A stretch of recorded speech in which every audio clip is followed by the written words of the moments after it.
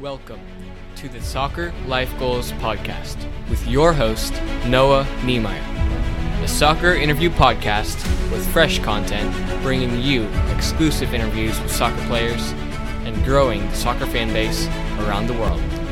Whether you call it football or soccer, be inspired and encouraged, both on and off the pitch. What's up, guys? Welcome back to the Soccer Life Goals Podcast. So today I've got an awesome interview planned for you guys. I'm really excited.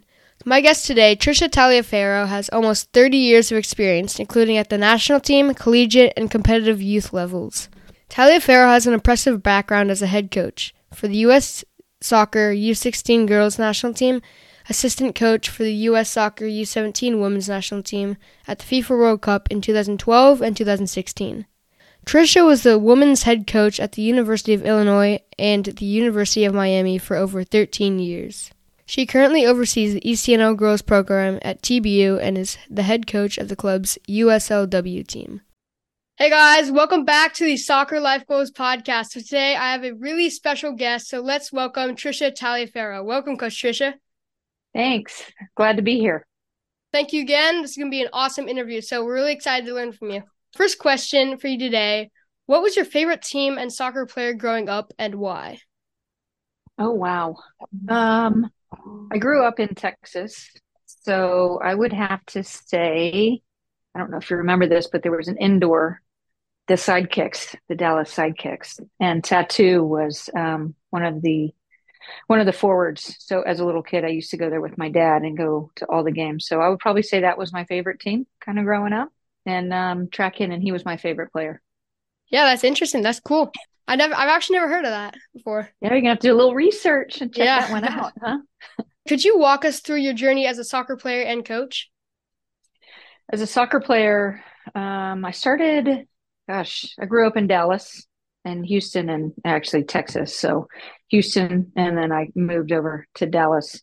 So played for a couple clubs in Dallas, one being the Defeaters and one being the Sting. And was fortunate to stay with those clubs kind of through my development. And then I, as a Texas girl, thought that I was always going to live in Texas. So I decided that I wanted to go to school on the East Coast and go to University of Maryland, where we played in the ACC. April Heinrichs was our kind of head coach. So it was an exciting time for me to be able to go just to the East Coast, thinking that I was always going to come back, but I actually never came back. Lesson learned on that one. And then from there, I was actually kind of decided between, there wasn't a lot of opportunity past college because there weren't any pro leagues. We did some professional, like semi-professional, like summer league type. But at that point, I decided either to go to international or to start in my coaching career. And I decided coaching was the direction that I wanted to go. So I stopped playing formally and started to coach at a pretty young age, just because of the timing of kind of where everything was falling within that time frame as far as opportunities. You captained for 2 years at the University of Maryland. So what do coaches look for in leaders for their team? I think all coaches are going to have kind of a different answer to this. What I look for, and hopefully I was able to provide, was kind of the stability and accountability, intrinsically motivated. You know, I didn't need a lot of external factors to motivate me to go play and compete and work hard and put kind of my best foot forward. Obviously, you need to be passionate about what you do. But I think most teams that are successful, or what I found to be successful, is the player is almost an extension of the coach. So if it's setting the standards of the team, or what the pulse of the team is going to be, or how teams want to interact, like the players need to take that lead. And I think that's a big piece that I think I was able to do for the 2 years. We had a very close team, so it wasn't difficult to be a captain. It was just everybody collectively working together, and we all had a common goal.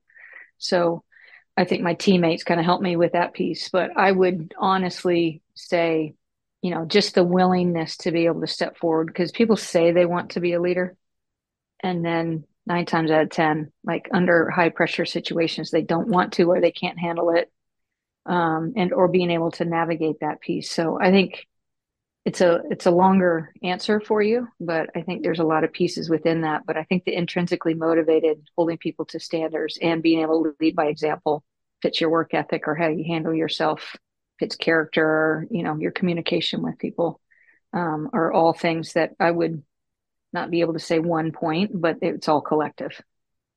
Say your team is down 1 or 2-0 at halftime. So what's the team talk like to your players, and how is the message different from when you're up 1 or 2-0? I've always been taught, and I've always when you're down, I think you'll see two types of coaches, right? One is they're going to yell at them and say, oh my gosh, you got to do better, depending on their work ethic and focus and discipline, right? That's one conversation. But if you're down and you just need to make some tactical adjustments and you give reassurance and you're giving them confidence, reminding them, the team is good enough. We've prepared for this. Like, just trust what your preparation has been. That would be more my approach on, given, like I said before, that, the work ethic is there and the focus is there. Like, that's a different kind of conversation.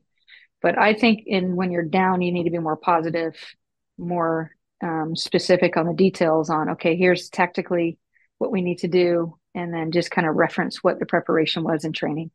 If you're up, I think that's a time when you can kind of get after the players a little bit more and see if we can push them a little bit harder, to see if, the ceiling can be raised a little bit. But that's just how I always wanted to be dealt with as a player, because I think confidence is something that is really important in the women's game, just the reassurance and just kind of reflect and take a lot of pride in what the preparation's been.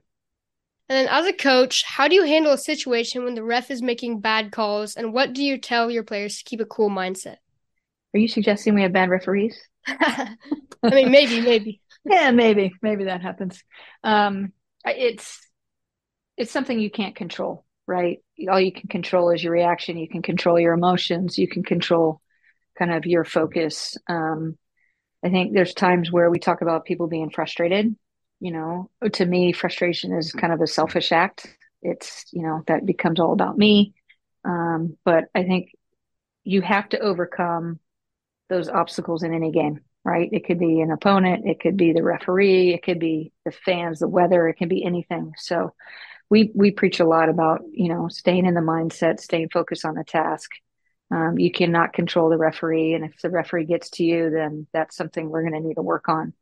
It's definitely a challenge to not get passionate about it. I think for me, if it comes down to player safety, that's when I'm going to speak up more than, if it's just a bad call. You know what I mean? So that's where I draw the line as far as getting involved with the referee. You are the director of the ID2 camp for girls. What are some trends you're seeing in your ID2 camps, and what is it that makes certain players stand out? Yeah, the ID2 has been interesting because, I think I've been doing it for 7 years now, and just the players have changed a little bit in terms of tactical understanding, their soccer IQ, their technical ability, decisions that they're making within the game, their creativity. So things that I look for is obviously a well-rounded, are you technical? Do you have decent pace? I look at pace as kind of, or speed, technical speed, tactical speed, and pure speed, right? So not everybody's going to be as fast as somebody else or technical as somebody else, but you should have at least two of those three to be able to help with the speed of play. So those are things that I look for. I look for players that are always scanning. Their vision is very good, meaning their awareness. Do they know, as a ball's coming in, what the next action is going to be? So are they thoughtful type players? And then the other is, we're at ID2, we're going across the country and we're trying to compare players, right? And we're trying to put together the best 18 players to go on an international trip, right? So not only am I looking at players individually, but also collectively, how are they going to work together? So if I have a smaller midfielder who's super technical, do I need a player next to them that maybe is a little bit more physical to relieve that pressure for that player to be successful and what their strengths are? So there's, those different components to kind of look for. But I think, like I said before, not all players develop at the same pace, right? At ID2, since we're looking at 2010s or U13s, is that U13? Yeah, it'd be the U13. Yeah, 14, U14. Um, what is their potential? Like, if I am going to take them on an international trip, they're going to gain experience. So, is it always, the biggest, fastest player, or is it potentially the best player that's going to develop after this type of experience? Like looking at the long term kind of positioning for them. So it's a tricky formula, and it's not really like black and white on what we're looking for. But I think there's nuances as far as, really the awareness of on the field is a big one for me. And then what would be your advice to like 10, 11, 12-year-old girls who have the potential to play in the ID2 when they get a little bit older? I would I would say one thing that we always talk about when we get into the ID2 is you were brought in for a reason. Like you were scouted for a reason. You were scouted for a certain strength that you have.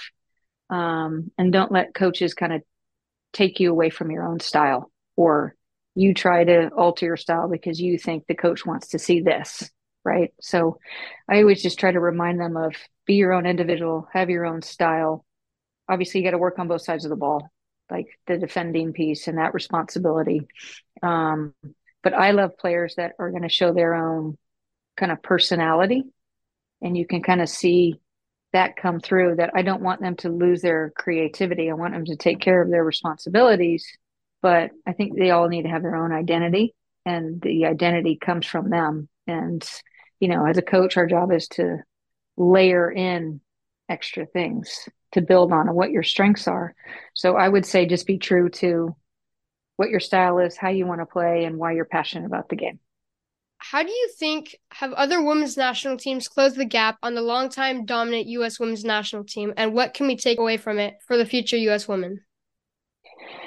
Well, you probably know that answer, considering Spain won.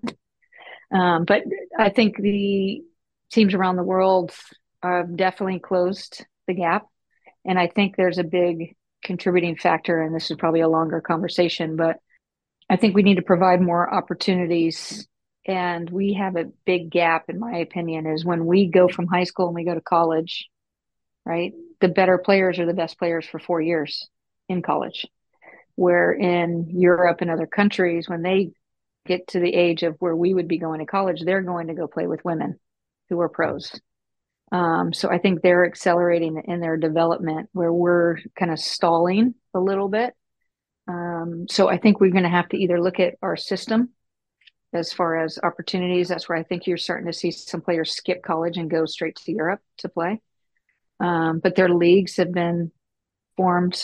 The best are playing against the best, right? Which we don't necessarily always have in college. But I think we need to really, like I said, look at our system and say, okay, what do we want to be doing?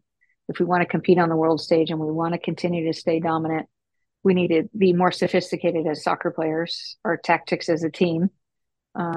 We can't just rely on, we have grit and we're physical and we're fast. I think the game's just become too sophisticated within that. So I think overall, there needs to be a revamp of our system on the women's side, because we don't have the same challenges as much as what the men have, right? We don't have all the sports that the women, the guys can go play, and the women, we don't have as many. We're not going to go play football and, baseball, that type of thing. So for me, we need to look at it and to make sure that our players are in the best position to be challenged on a daily basis. How do you think can Tampa produce a stronger player pool on the boys and girls side? I think we continue to do what we're doing. I think right now, since I've been here, I think I've seen the level of coaches that, we have at the club. We're like drawing from like vast backgrounds. And the good thing here is we actually get to share on the boys side and the girls side. Like, you're out looking at the boys practices, the guys are over watching our practices, and we all share in that. And to do that, that's going to make the coaches better, right?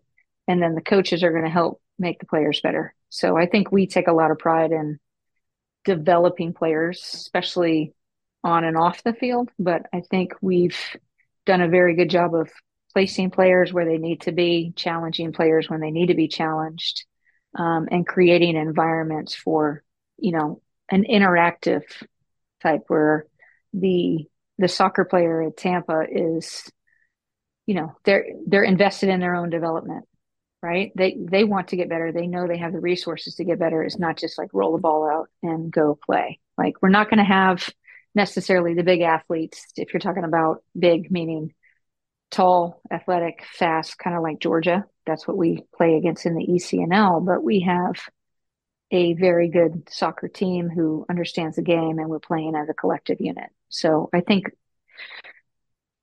we're doing what you've asked as far as developing a deeper player pool. And it's really just digging in on the development side as individuals and then as a team, if it's for the players and if it's for the coaches. If you hadn't pursued soccer, what do you see yourself doing? I ask that every day. What am I doing? I originally wanted to be in the FBI, which I don't think I would want that decision. So I'm glad I didn't make that decision. I honestly like being outside. So I would probably be like a landscape designer and just completely, you were talking about just completely away from sport, right? Yep. Yeah. Yeah. Yeah. That's what I would do. Wow. That's Just a curveball for you. Yeah, that's very. And then what's a funny fact about yourself that most people don't know? I don't know if it's a funny fact. I don't know a funny fact. I think something that probably people wouldn't know is that I love dogs. I actually have 4 dogs. I would probably have like 10 dogs if I could. I don't know if that's a funny fact or not, but I'm very much a pet lover. And so anything that is furry is probably going to be at my house in terms of, having the dogs, having the companionship. I've just always had them. So I would like lots and lots of dogs. So probably when I'm an old lady and I'm in the landscaping business, I'll have about 20 dogs when I retire. Huh. Yeah, that's the exact opposite of with our family. So we have 4 kids, but our mom's like, yeah, we're not getting pets. 4 kids is enough. You don't have any, pets, no pets at all. Yeah, we've never had a pet. Wow. Interesting. Yeah. I'll get you one when you graduate. Yeah. I'm sure your mom will love that one. I don't know about that. Yeah. Hopefully by then I've moved out of the house and then she'll be like, yeah. I'll do that. I'll do it. That'd be funny. So our tagline is go through life with goals. What's a current goal you're working on right now? Oh, that's a good one. My goal right now is, and we haven't really talked about it, is I want to win another World Cup. So I'm the U.S. Para women's head coach, and we won the World Cup, the first women's World Cup, right, for the Paralympic team. And it just got announced that next summer we're going to have another World Cup. So my goal is to win back-to-back World Cups and remain a dominant force in the world and kind of being the measure for everybody as far as what it's supposed to be and what the standards are. I don't know if you've heard of it, but we have U.S. soccer, we have the youth national teams, and then there's an extended national team. An extended national team has probably 12 different teams. It could be futsal, it's men's and women's Paralympic, which is to qualify as to have cerebral palsy, traumatic brain damage, or if you've had a stroke. That would qualify you to be eligible for this team. They have deaf. They have power, which they're in right now as a World Cup, which is in the wheelchair. And they have sand soccer and they have some other things. But our deaf team just won the World Cup. The women's para team has won the World Cup. And then our power team is there now. So it's creating opportunities for players that may not have ever been, they're not going to have opportunities with the youth national teams or to compete on a world stage. So it's grass court and sand is to provide the opportunities for players. And the women's team was established kind of last year, right? So they were like, we're going to have a World Cup. The men have been around for a while. Our men's team is, I think, 3rd or 4th in the world. Ukraine actually just won the World Cup for them the same year we did. They play 7-a-side. The men play 7-a-side, and the women play 5-a-side. For now, it's going to eventually be 7 and 7. But there's just some different rules within that as far as levels of disability and kind of how you rank and kind of the combinations of what the rules are. The field's obviously on a smaller field compared to the 11-a-side. But it's a growing sport within the world. And I think there's up to maybe 7 countries now that have a team. So we're hoping that it just continues to grow year after year, and each federation starts to put money into, creating the opportunities. But last year, we competed in Spain, and then next summer, we'll be in Spain again, in Madrid. So hopefully we can pull it off. It's been a very, very rewarding opportunity for me because I didn't know what to expect because I don't have any experience. I didn't have any experience with it. So I was asked, because I think my previous experience with the youth national teams, like my name was kind of in and around it. And they asked if I'd be interested. And I was like, I don't know what I'm doing, but I will absolutely come in. So I've learned a ton. I had this amazing support unit with that. And now I'm just kind of invested in trying to find more players to be part of it, as we'll probably have a couple camps before that World Cup coming up. Wow, that's really cool. Yeah, it's great. It's really good. It makes you realize, I haven't been around a lot of people that had stroke or traumatic brain damage. I've been around cerebral palsy, but some of the athletes had a stroke and their life changed just in one day and one moment. And you hear about some of these things and you start to realize how grateful you are to be in the sport. And it's refreshing to be around athletes that don't feel entitled. They're just super appreciative to have the opportunity. They thought they would never wear a U.S. crest. They're wearing it, and it's just something that you take away, and it just kind of reminds you as a coach, why you're doing it, and that there are people out there that just appreciate it and they don't necessarily always get the opportunities. Wow, that's really cool. So last question for you today. What advice would you give your 12-year-old self as a soccer player? It's a good one. I think it goes back to what we talked about, is just being passionate and enjoying the game. I think a lot of times stress comes in, if it's from your parents or if it's from your coaches or whatever, and it just gets to be too much at times, the competitive side. I remember I think at 12, I was cut from my team. I didn't make it. And I was like, okay, that was my first adversity. And I just went to the next team and that team ended up being better. And it just always reminds me of, even if you're going to deal with adversity, there's a reason why it's happening, and you hope that you fall forward. So I would say just to continue to do what you love, continue to believe in what you're doing. Just because one coach doesn't think you're a good player, it's all subjective, because there's going to be another coach out there that's going to really appreciate what your talents are, and not to take some things personally. So me being cut, I took it very personal. And it actually forced me, my parents were like, well, just, you need to go practice more, or you need to try out for a different team with a different style. And, I was a small player, and the coach that cut me was off of, it wanted a big, fast, physical player, and that just wasn't me. So I think I took that personally. And I think that's something that I would tell myself, is just stay focused on what you're doing, control what you can control, and just always try to enjoy kind of the process, no matter if it's bad or good, because usually the adversity part is the one that's going to make you better.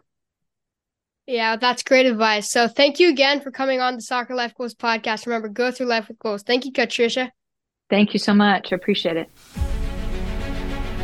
Thank you for listening to the Soccer Life Goals podcast. We appreciate your support. Please do us a favor by subscribing, leaving a review, and sharing with your friends.